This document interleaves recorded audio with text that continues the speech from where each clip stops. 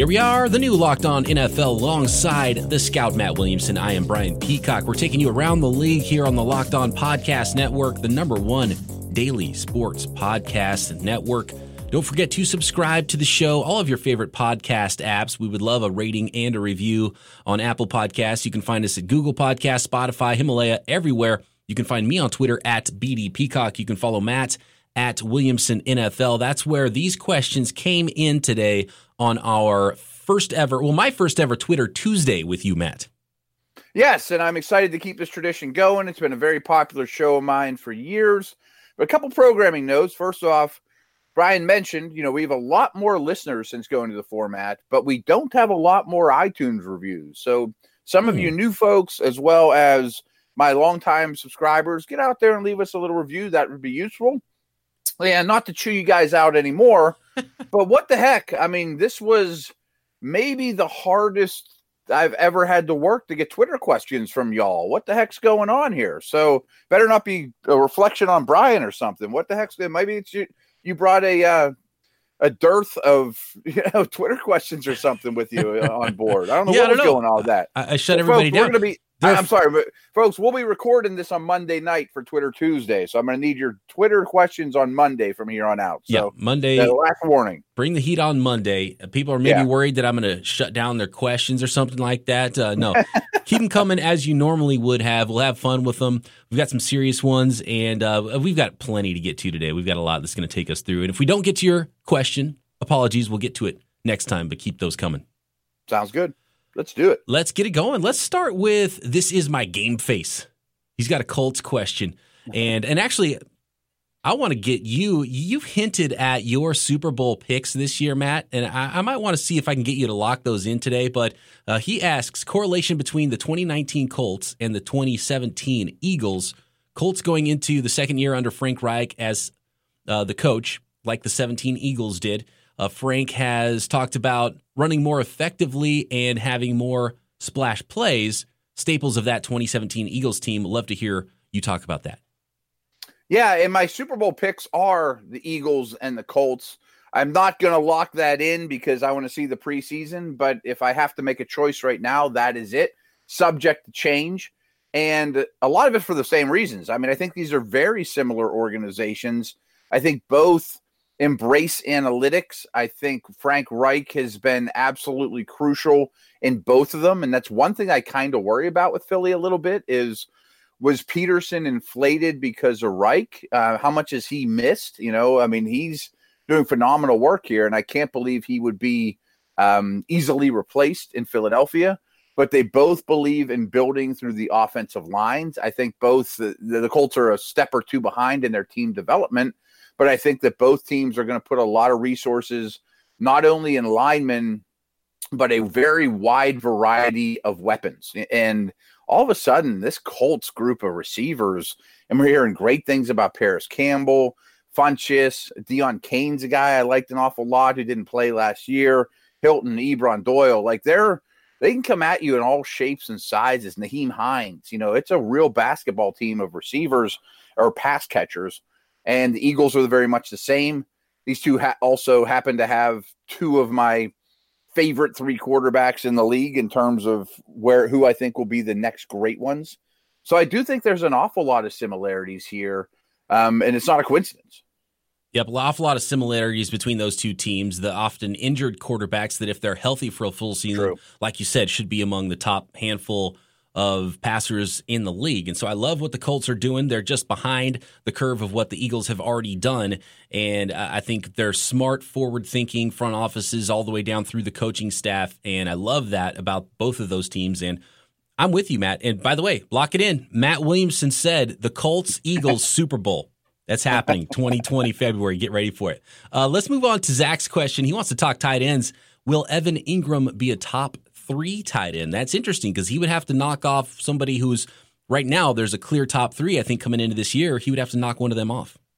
Yeah, and it's a good question. And Brian, you'll quickly learn that our listeners are very smart about phrasing fantasy questions in the form of an NFL question, which, hey, you guys can just ask me a flat-out fantasy question too. I don't care. Yeah, that's okay. But but when this wasn't as much of a fantasy show, I used to kind of, push for, just phrase it in a general term.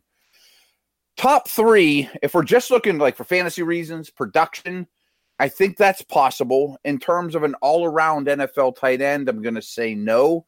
I'm a big Ingram fan, but he's obviously a style of tight end. I mean, very much in the healthier version of Jordan Reed category, route runner, after the catch, flat out speed, not a lot of sand in his pants as a blocker, which is obviously well down the line. And the reality is you can call these guys tight ends, but they're big slot receivers is really what a lot of these modern day tight ends are. That being said, will he be a top 3 tight end? I prefer OJ Howard from his class, that great tight end class. So I would bet on Howard to take that jump over Ingram. And I'd be really shocked if Ingram would catch Kittle or Kelsey. So with all respect to Zach Ertz, I just don't think he's as talented as these guys we're talking about, but he's as productive as any. My hunch is a year from now, the top 3 tight ends in the NFL in some order will be Kelsey, Howard, Kittle. I'm totally with you on that. And I was about to say OJ Howard and Evan Ingram are the 2 guys that I think are 4 and 5 for me. And when I'm drafting fantasy football teams, I'm trying to get Evan Ingram and I'm trying to get OJ Howard because I don't want to pay the price for one of the top 3 tight ends because of how high they're going in drafts. And I'm looking for other positions there. Yeah. And Evan Ingram on the fantasy level, absolutely. He is a guy that, and we saw it as a rookie and faltered a little bit last year, and they ran into some problems. And with this New York Giants offense the way it is and their lack of receiving depth now, I wouldn't be surprised at all if on a fantasy landscape he is able to get into that conversation. And whether or not he leapfrogs any of those top 3 guys, he could make it a top 4 conversation. And OJ Howard just has a little bit more, I think, just more competition for touches and targets over there. And he's got Cameron Brate and a better wide receiving core than Evan Ingram has, which is why I would put Ingram 4 as far as fantasy rankings go. And obviously, like you said, he's a big slot wide receiver. He's not an inline blocking tight end. If you're talking about all-around tight ends around the league, I don't think he would be able to get into that top 3. Yeah, I totally agree. I think Howard, I mean, it's pretty much demanded of them at Alabama, is clearly a superior blocker and probably always will be. Thicker-bodied guy. I think Howard's a pretty special player, and I don't know we've talked enough about that, but I mean, he's certainly one of my NFL massive breakout candidates. Howard is so good, and talent-wise, I think he might be number 1. And it's just you might be right. It's about getting the target level. It's about getting the opportunity and not having that competition and staying healthy for a full season. I would not be surprised at all if 1 year from now we're talking about OJ Howard's that guy in our NFL pick 10, and OJ Howard's actually the most talented tight end in the NFL. 2 others I wanted to throw out there, and there's probably more because there's a lot of young, impressive tight ends in the league right now. We haven't seen Hawkinson yet, but I absolutely believe he'll be a star, and I hope that he's used well. I think Patricia envisions him as Gronk. I don't know that they'll use him as well as the Patriots did. I mean, nobody does. So we'll see, but I think he also should be a star before long. Rookie tight ends don't do a heck of a lot. And then the other one is Dallas Goedert. I mean, I like Ertz an awful lot. Don't get me wrong. So Dallas is sort of blocked, but boy, he is really talented. All the reports are glowing. I think he's got a chance to be a great one too. And, you know, when Ertz's contract's up, maybe they just move on.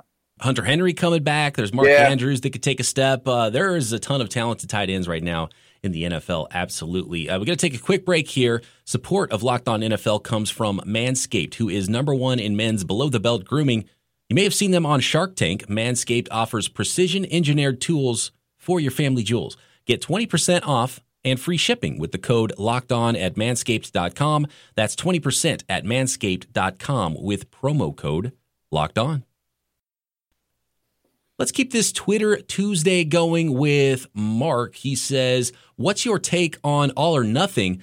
If we didn't know Luke Kuechly is a monster up close, I think he means that we already knew he's a monster, but up close, we know he's a monster even more. The new owner seems to be the new breed of NFL owner that the league needs. Dante Jackson, whilst good, seems a handful, and it's good to see Cam Newton portrayed positively as a leader.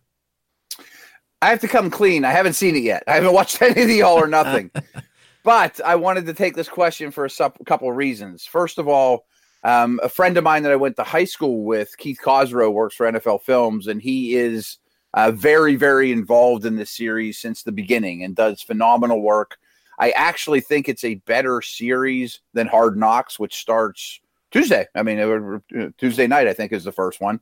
But it is in retrospect. I've watched all of them up until this Carolina one, and I plan on doing it, but I just seem to be busier than I've ever been this time of year. But my son is watching it, who's 12, and has some of Dad's genes and isn't the fastest or swiftest athlete, but has some scouting type of genes. And he said a couple times, he's like, I thought Kuechly was good, but he's a monster. I mean, like, he used the same words. And I do think this organization in general is going the right direction in terms of ownership and the way they're built. So I'm excited to dig in, and I wanted to just bring it up. And if some other people on Twitter want to get back to us, that's great, because it is a great show. Yeah, and it's in my queue. I haven't been able to watch it yet, and it's so well done. I totally agree. And then we've got Hard Knocks coming up, and it's like I'm doing 10 podcasts a week. I've got my regular job. Yeah. I'm commuting in and out of the city now because I've moved out of in the middle of San Francisco, which is nice because I got space, but my commute is longer now. And chasing around a 1-year-old. If I turn the TV on, I swear to God, Matt, I fall asleep within 15 minutes. So it would be a waste if I put it on right now. So I've got to find some nice time to carve out and watch that thing because I really want to see it. Yeah, and I am a TV buff, don't get me wrong, but when I'm up at training camp, there's no TVs and I'm not watching anything and I'm tied in or out at the bar or whatever too. And when I'm at home, I'm back and forth so often. I've hardly been able to catch up with Shark Week. I've only got like 1 or 2 of the Shark Week episodes under my belt. So I'm behind, but I will catch up. Maybe not till after the season, though. And I got to imagine the fans of the teams that are on either Hard Knocks or the All or Nothing program, it's got to be awesome for those teams to get that curtain pulled back and see really deep down into see what people are really all about, see what's going on behind the scenes. And for me, the 49ers haven't been on any of those shows yet. They produce their own. It's called Brick by Brick, and we lovingly call it Soft Knocks because it's produced by the team. They put out there what they want, a lot of slow motion highlights and interviews, and it's really cool, but it would be awesome to see a rawer look behind the scenes. I got to imagine that's really awesome for fans of teams that are on those shows. Yeah, they are well done. But you all need to remember, I'm pretty sure, and you may know this better than I do, I think the team approves everything that ends up on HBO or Netflix or Amazon Prime or whatever. So think about the Browns last year with Hugh Jackson and Haley not looking so great. I always think about what got cut. What was on the cutting room floor? Yeah. Imagine what those guys, if that's the good stuff. Wow. Oh, man. And no team wants to be on those shows, but it's so great for the fans. Absolutely, and I do think the Raiders will be great, by the way. Tuesday night. Not a better team to be on it this year, I think, than the Raiders. Let's move on to A-Dub on Twitter. Any updates on the battle between Washington and Moncrief? Thanks, big fan of the podcast. Yeah, that might be another thinly veiled question about fantasy football, but I'm interested in your answer, Matt, because you were the one that would know about that. Washington or Moncrief? You'll also notice is usually a stronger Steeler vibe than on some of these Twitter questions too. So I try to avoid some of the Steeler questions. But my take on the Steeler wide receiver position, because I also saw there was a question about Juju.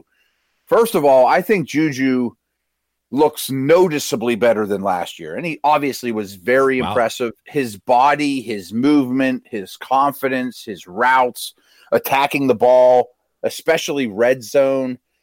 He really is impressive. I mean, very impressive. Washington has always been impressive in camp, in all the practices. I mean, going back to last year.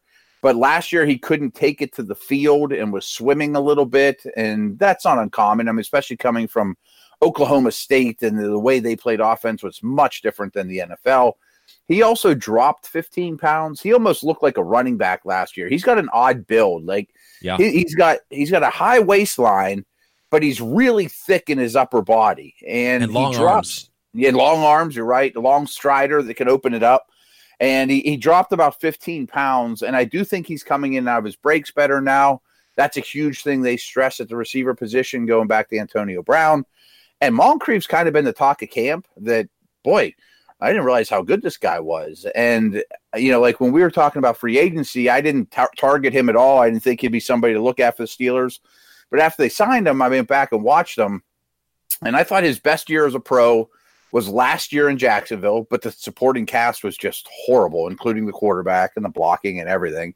And he's only 25 years old. I mean, for a guy that's been in the league that long, he's only getting better.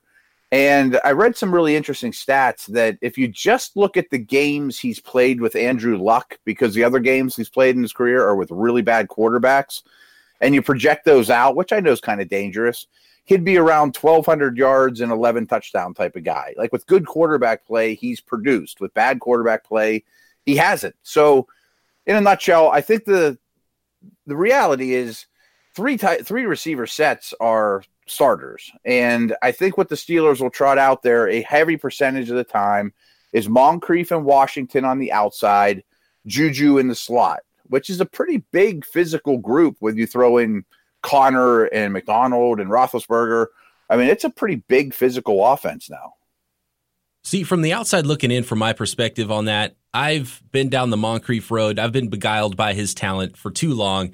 And if you tell me Washington's legit, I will buy Washington all day. He'll be on my fantasy teams. I can't go down Moncrief Street again because I love the talent, and it just never seems to happen. And fool me once. Yeah, right? I can't do it again.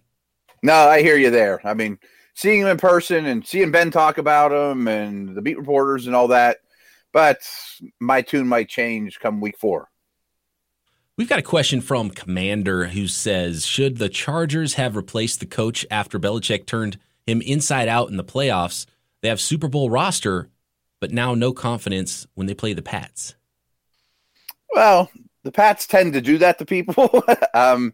And getting out coached by Belichick isn't the worst thing in the world. It's like losing to Ali in his prime. But most consider Anthony Lynn a top 10 type head coach. And I always thought that was a little rich, but his reputation is very strong.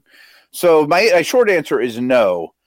The Chargers, to me, kind of ran out of gas because everyone was praising them up and down.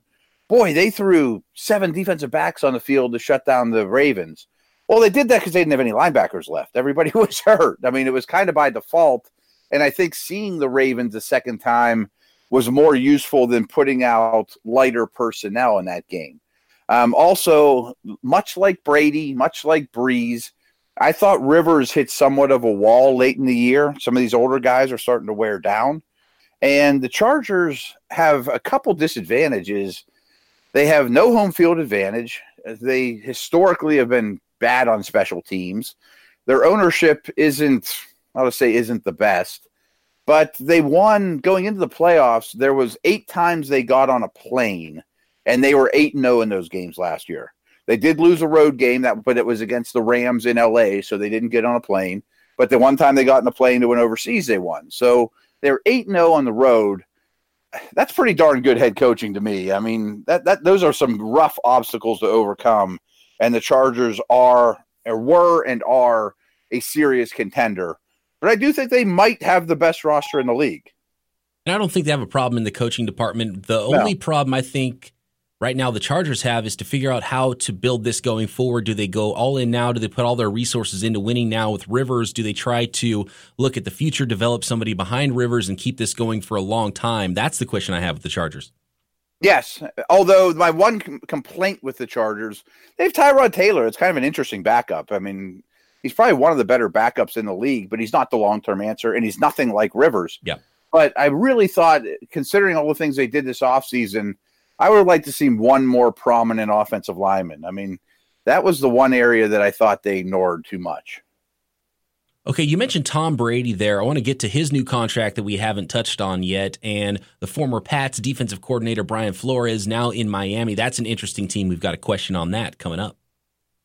Folks, this episode is brought to you by 5 Star Painting, a neighborly company. 5 Star Painting is looking for new owners to join their growing company. Could this be the perfect opportunity for you? Are you driven? Do you have a heartbeat to be an entrepreneur? If you're interested in running your own business, text 5 Star, that's all one word, all caps, to 87000 right now, and you'll learn a lot more. Choosing to start your business with 5 Star Painting means setting yourself up for success by surrounding yourself with the best in the business and the best at the business. With 5 Star Painting, you'll be your own boss, pick your own territory, set your own hours, and live a better quality life running a business that you can be proud of. You'll have access to the best resources to help you scale your landscape business and meet your personal and professional goals, and you will go home every day with a great satisfaction of helping your customers enhance and maintain the beauty of their homes. As a 5-star painting owner, you will also be part of a greater Neighborly community for home service brands. Neighborly has empowered more than 3,700 entrepreneurs to achieve their dreams and goals through local business and ownership. No one knows the home security industry better than Neighborly. Every year, nearly 1 million customers are proudly served by one of Neighborly's 22 award-winning brands, some of which include Mosquito Joe, Molly Maid, Glass Doctor, and Mr. Rooter. Folks, I've been basically an entrepreneur and running my own business to some degree for the last 15 years or so, working from home, making my own hours. I wouldn't have it any other way, and you get a chance to do that with 5-star. Whether you've been thinking about starting your own business or you're already running your own painting company, text 5-star to 87000 to learn more about how a 5-star painting franchise can help you get where you want to go faster than it's going on its own. So again, text 5-star to 87000 to learn more about the Neighborly brands that may be available in your area, and we thank them a great deal for sponsoring the podcast. Let's start with Tom Brady. Go Pats. Go figure. Go Pats is the guy who asked the Brady question. He says, "Hey, Matt and Peacock." He'll get it us every week. Go Pats is my man. Okay. I love it. Go Pats. Keep it coming. He says, "Hey, Matt and Peacock, can you please discuss the Tom Brady contract extension and how it relates to the Pats' view their quarterback situation in the near future? How many years do you think Tom has left to play at an elite level?" I have no idea. I mean, quarterbacks play longer than ever now. The rules really help them. That you can win with your mind for a very long time. But I also think this was Brady's worst year in a while. And was he still at an elite level? Yes. But I've often said this on these airwaves that 2018, Brady's low light tape was more littered with plays than any year that I can remember. There was just more head scratchers, bad throws, missed throws that you didn't see in other years. There was a lot of them by his standards. I also thought he wore out late in the year. But I think what's really interesting here, and I don't know we've talked about it enough over the years, is he's finally making big-time quarterback money, where before he was making like a third of what his value was. And yes, he's not a poor man. He's been making a ton of money for an awful lot of years, but he easily could have demanded $30 million a year over all this stretch, and he didn't. He took much, much less. Part of it's because his wife made more money than him, but part of it was just because he's so competitive and team-oriented. He allowed the Patriots to go use that money elsewhere. And not only was that a massive salary cap, help to them, but then they used to use this routine. Like if Chandler Jones wanted more money or Trey Flowers, well, we can't pay you more than Tom. I mean, what are you, crazy? We can't pay you more than Tom. So, well, how do you come back into that? If how's your agent come and counter with that? So now he's making huge money. And one thing about this deal that makes me wonder is now they don't have the cap space to really do anything. Like I think they would have a tough time going to get Trent Williams or bringing back Gronk, something like that. So sometimes they make that move and pick up a veteran. They're pretty tight up against it now after this. And it's interesting because only 5 quarterbacks have been an NFL starter at the age of 42 and beyond, where Tom Brady is right now. And really his contract, I don't think changes much. And he sort of shrugged his shoulders when he was asked about it. And I think it's still the same 3-year deal. He's going to get paid a little bit more now, actually, with this contract. And if he plays through the contract and he's starting still when he's going to be going into his age 45 season when it's over. It was Steve DeBerg, a modern quarterback. He was 44 years old when he was playing quarterback with the Falcons in I can't believe DeBerg's still playing in 1998. That's kind of crazy. And then you got to go back to George Blanda, played at 48 years old. I'm pretty confident saying Tom Brady won't get there, but I am not going to put it past Brady to go to 45. Right, I agree with you. And DeBerg and even Blanda at the end, I mean, they weren't 16-game starters. They were backups. I mean, Blanda was kicking, and there was other guys involved. So no one's done what Brady's doing and then compounded with Super Bowl victories and, playing at such a high level. Who's to say? But I mean, the Patriots do keep adding second, third, fourth round quarterbacks. I mean, Jimmy, Brissett, Stidham this year. So they don't ignore the backup situation. No, and I think that's smart, and they're doing a great thing by doing that and trying to develop a guy just in case, and they better keep doing that. And so it's pretty amazing, though, to see Tom Brady just fight those off, too, and see someone like Garoppolo's rookie contract just pass by, and he's like, nope, still here. Sorry, man. It's pretty amazing. It's utterly amazing. Let's go to George, who says, do you think there is much chance the Dolphins decide to build around Rosen after this season? And this, I'm interested to hear what you say, Matt, about the Dolphins, because it's really intriguing to me. And I don't think Rosen, with the awful situation he was in last year with Arizona, got the shot that he deserved. And I think that he was probably one of the top couple of quarterbacks if he stayed in college and was in the 2019 draft. How do you feel about Rosen? How do you feel about the Dolphins going forward? I really, really liked him coming out of school. And I think that last year doesn't change my opinion on him. He had very little chance to succeed. Not only did they start 5 backup offensive linemen to start the end of the season, the 5 in front of those guys weren't any good to begin with. They went through 2 coordinators. There was no blocking. It was the worst offense in the league by a wide margin. Did Rosen help it? No, he didn't. But I just thought he was thrown into an unwinnable situation for a rookie. But I worry that this year is going to be exactly the same. That line in Miami might be every bit as bad, with the exception of Tunsil. They're going to lose a ton of games. He's going to get his head beat in. I've also heard that he has, maybe he could be a little more dedicated to the game too. And he has a lot of off the field interests other than football. And I wonder if his career path keeps going this way, will he just be like, the heck with it and go do something else? Who knows? But I still like him. I praise the Dolphins for that move. I think that even if Fitzpatrick's the opening day starter and does okay, by week 8 or so, you better insert Rosen just to see where he is. And maybe he'll succeed. I mean, I do think that's a good coaching staff. I'm very interested to watch him. But I fear that he's going to get traded after the year for a 3rd-round pick to the Bengals, and then Miami is going to take Tua. Then he becomes that...